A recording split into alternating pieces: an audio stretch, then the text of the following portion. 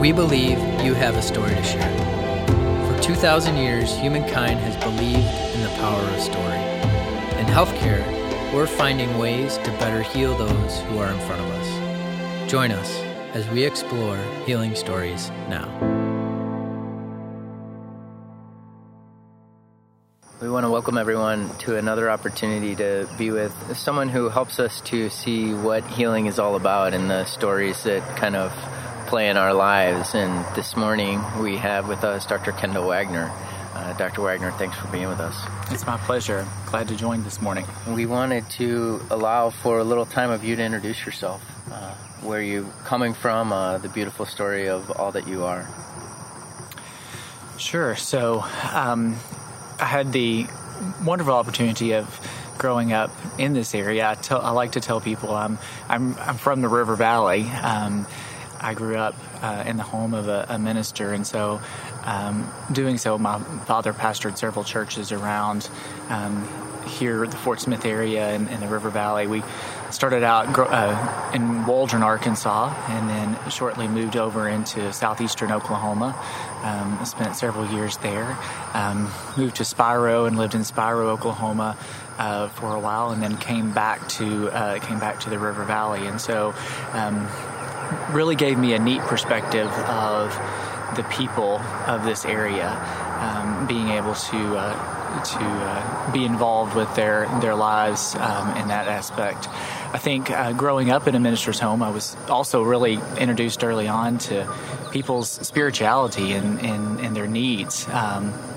And people's need to be heard and people's need to express themselves. And I think I watched that quite often with my father as I would visit hospitals in a total different role of him just sitting with patients, with spending time with them, listening to their stories, and being involved just on the outside. And I think that was probably my first exposure to medicine and the hospital was tagging along with my father during those visits. And I think that really shaped my interest in healing, my interest in helping people become well. But I also think it gave me a great background for listening as well. Listening, I mean, we can hear the sights and sounds of the River Valley this morning as we're standing up, actually sitting in the McClure Amphitheater, a place that overlooks so much of our beautiful region. And we hear the birds and the machines that are beginning, because we know the sounds are a huge part of who we are in medicine. And you talk about this aspect of listening. How do you listen past all the sounds that are going to happen? I know that is a part of your day, right? Is noise. That it's definitely a part of the day, and the interesting thing is as we hear these sounds this morning, these sounds follow us through every aspect of our day. As I think about how I interact through the hospital and through the clinic, or I think about my training, times I spent in the intensive care unit with the noise of beeps and the noise of IV machines and the noise of ventilators going on in the background. And then you have now in my role in the clinic where I'm taking care of families and children, you have your crying child, you have your laughing child, you have your parent who is excited and sharing pictures and memories. And I think noises are really what makes up life. I think that's what makes our story. There's being able to walk outside and some of the wonderful nature that we have and hear the birds, but then you can also hear in the background the progress of building, and I think that's what makes our lives interesting. Is what makes up our lives, the sights, the sounds that we see. You had an opportunity to travel to Peru and to experience that humanity there. Could you talk a little bit about how that impacted you, what that was like, how you come home and begin to reintegrate all the things that you saw there in that experience? Yes, and I think the biggest thing that I take away from experiences such as going to Peru or a few years ago going to Honduras is really shared humanity. It was very interesting that a lot of the questions and concerns that I received from patients and from families in Peru could have been picked up out of Peru and put right here in Fort Smith. And so I think that's the first thing that we have to realize as people is our shared humanity. And though we have total different settings, different amenities of life, different schedules of life, at the end of the day, we're looking for happiness and for health and for the best thing for our families and our children. And I think that you can strip away all of the extras and all of the luxuries, and I think at the end of the day, we're the same people. I think that's what I carry most from experiences like that. It's just a reminder of common humanity. Obviously, experiences such as going to a third world country and getting to interact with patients that may not have the same things that we have definitely makes you thankful for what you do have. It makes you thankful for your health. It makes you thankful for your family. Makes you thankful for the opportunities that you've been blessed with and been given. But I think that at the same time, you carry with me the happiness and joy that those people also experience, even though their experiences are totally different. This morning, their morning was different than my morning is today. My morning was different there than it is today. And so, but yet you can still find a happiness there. I think that's the largest thing I carry away. One of the things you are a model for is preparation for as you come in to the office. And that office is, in a way, your own place to welcome guests. We look at the clinic as a various mix of people and things and equipment and instruments. And I know as I watch you develop, too, that you're preparing yourself to come in to be a host for these guests that come in, and Peru prepares you for that. But I know that there's some practices, too, that help you. Are there things you could share that help you to get ready to become that host in the clinic? I think that number one is that we have to care for ourselves first before we can care for others, and we have to make sure that we ourselves are whole or working on being whole. We're all a work in progress, and I do not.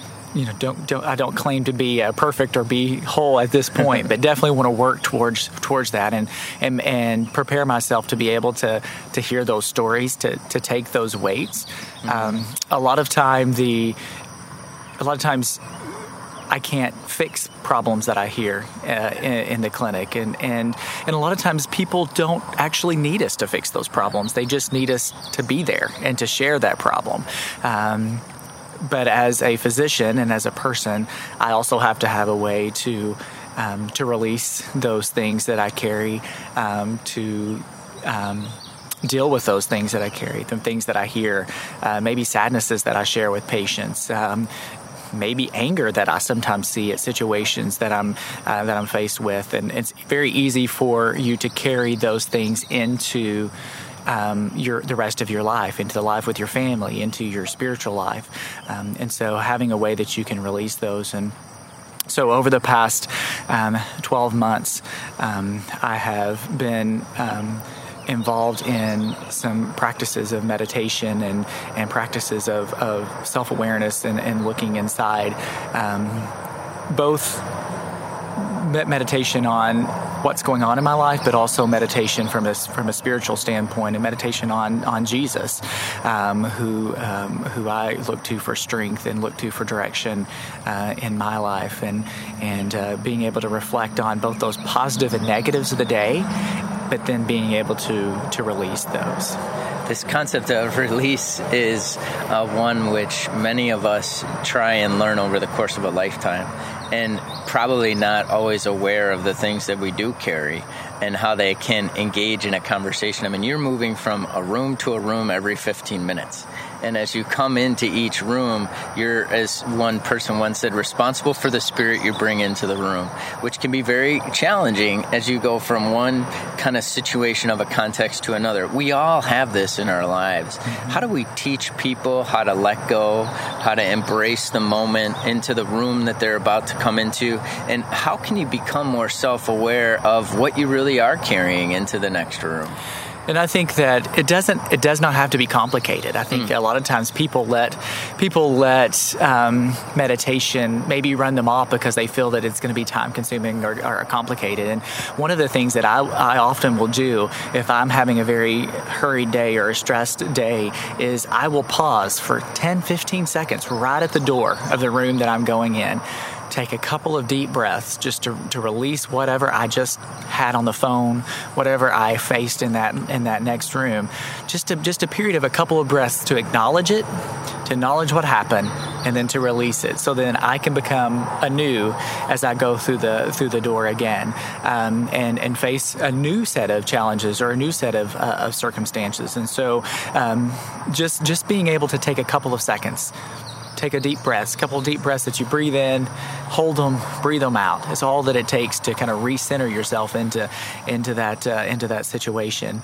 And then I think, but also there's times that I set aside in the early mornings, such as this morning, or even in the evenings, that then that I try then to go through my day and reflect on how I did and changes that I would have liked to have made or things that I could have done differently.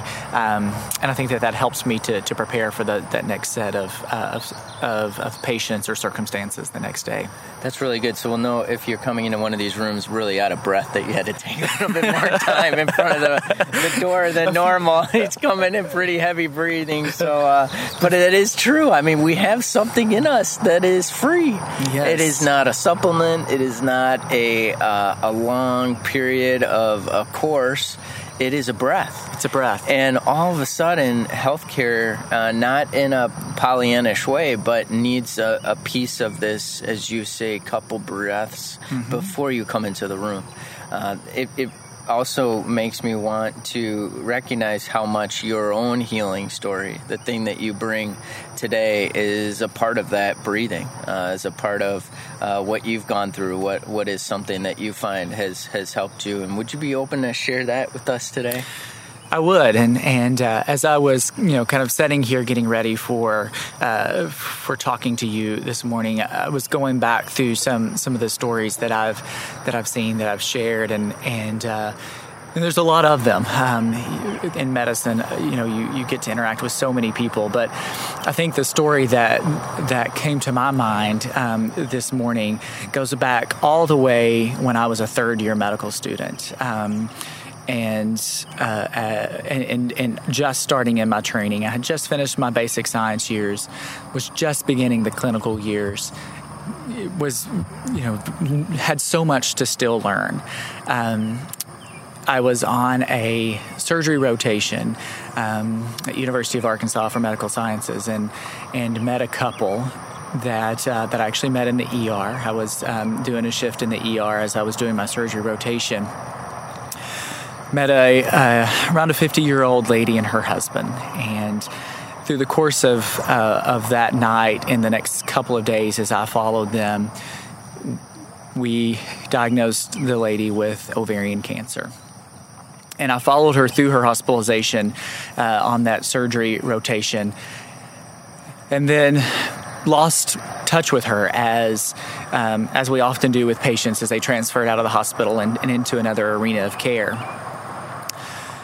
About 3 or 4 years later, I received an email from her husband, and the email was informing me that she had finally succumbed to ovarian cancer about 1.5 years before the email that he had written me. But he wanted to take time to write about how that I had impacted their lives. I was a junior medical student. I knew very little. Obviously, I wasn't controlling her medical destiny. I was not in charge of her treatment plan. But what he wanted to say that he appreciated was the time that I spent talking with them, the time that I held her hand during that first few visits of informing her that she had ovarian cancer.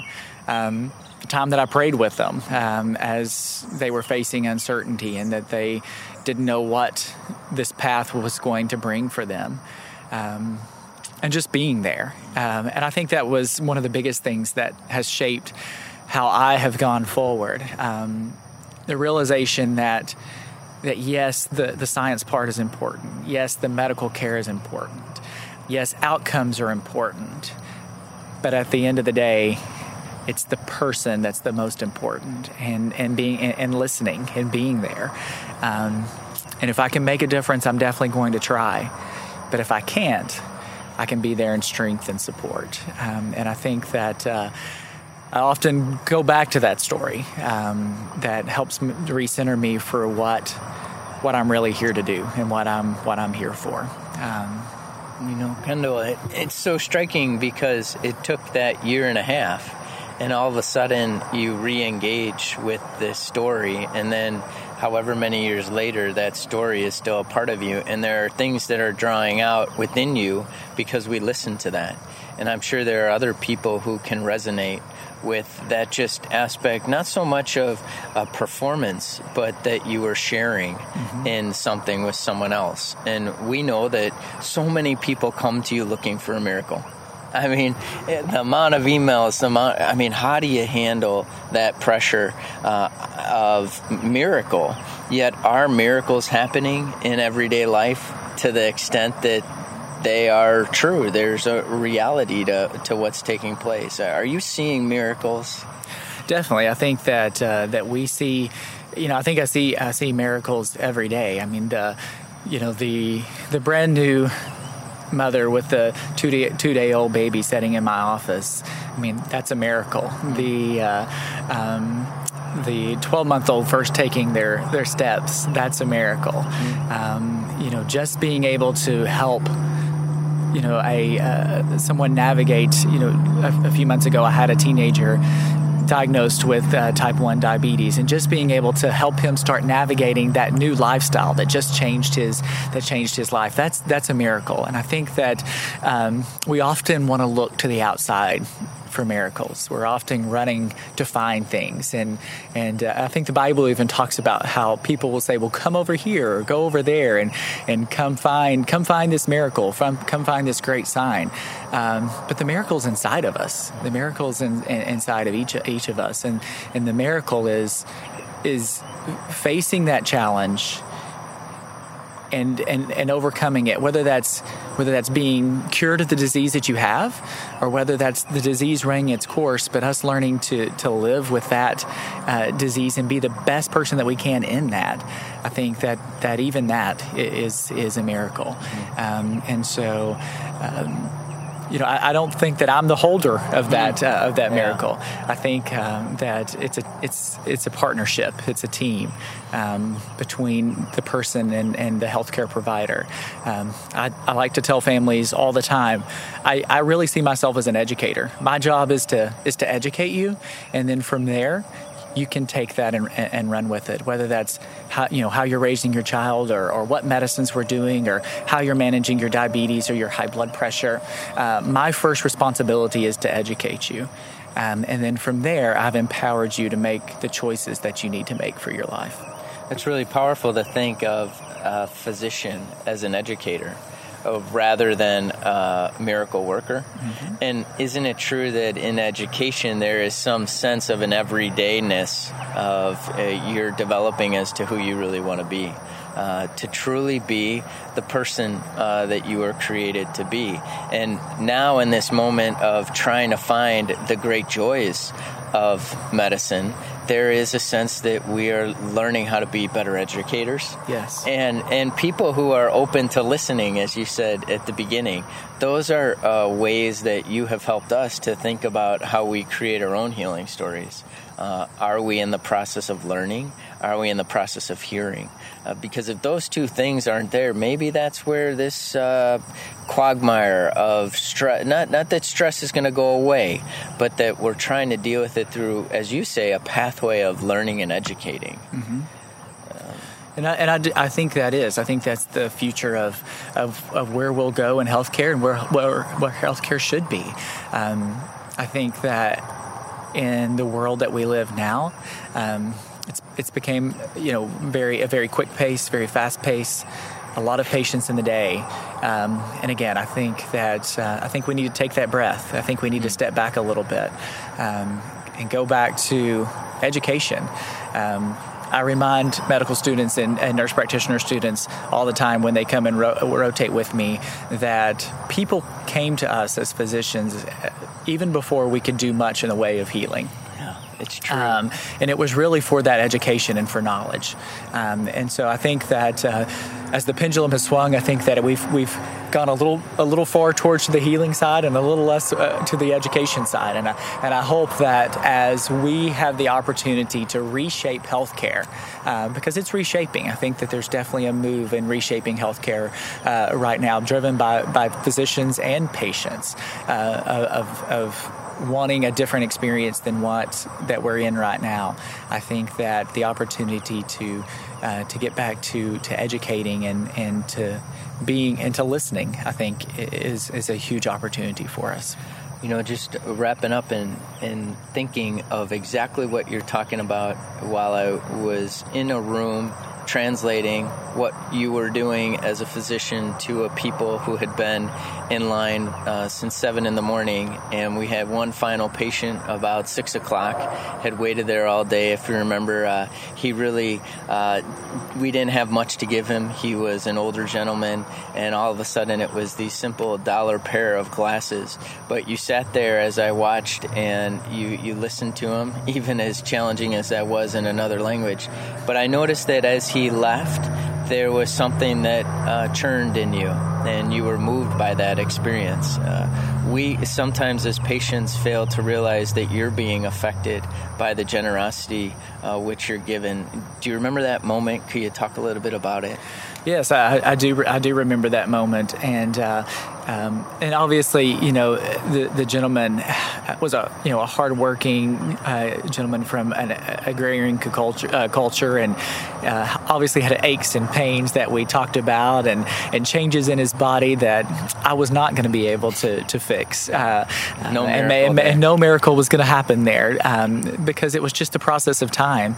But I do remember him, saying that he was having trouble with his vision, and I remember trying different pairs of glasses on for him, and then finding that one that was claro, and he and just the look on his face as he was able to see. But I think what struck me most, and what I think we shared that day, Martin, is as he left the room, he walked straighter. He walked taller.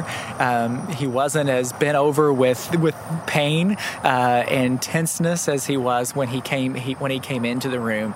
And not that we gave him any miracle medicine that did that, other than listening to him and then empowering him with sight and empowering him with listening, I think is really what made the difference.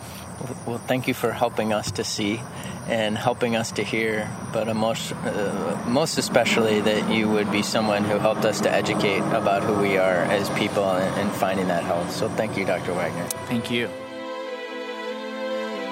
Time heals all wounds. Join us for our next episode of Healing Stories.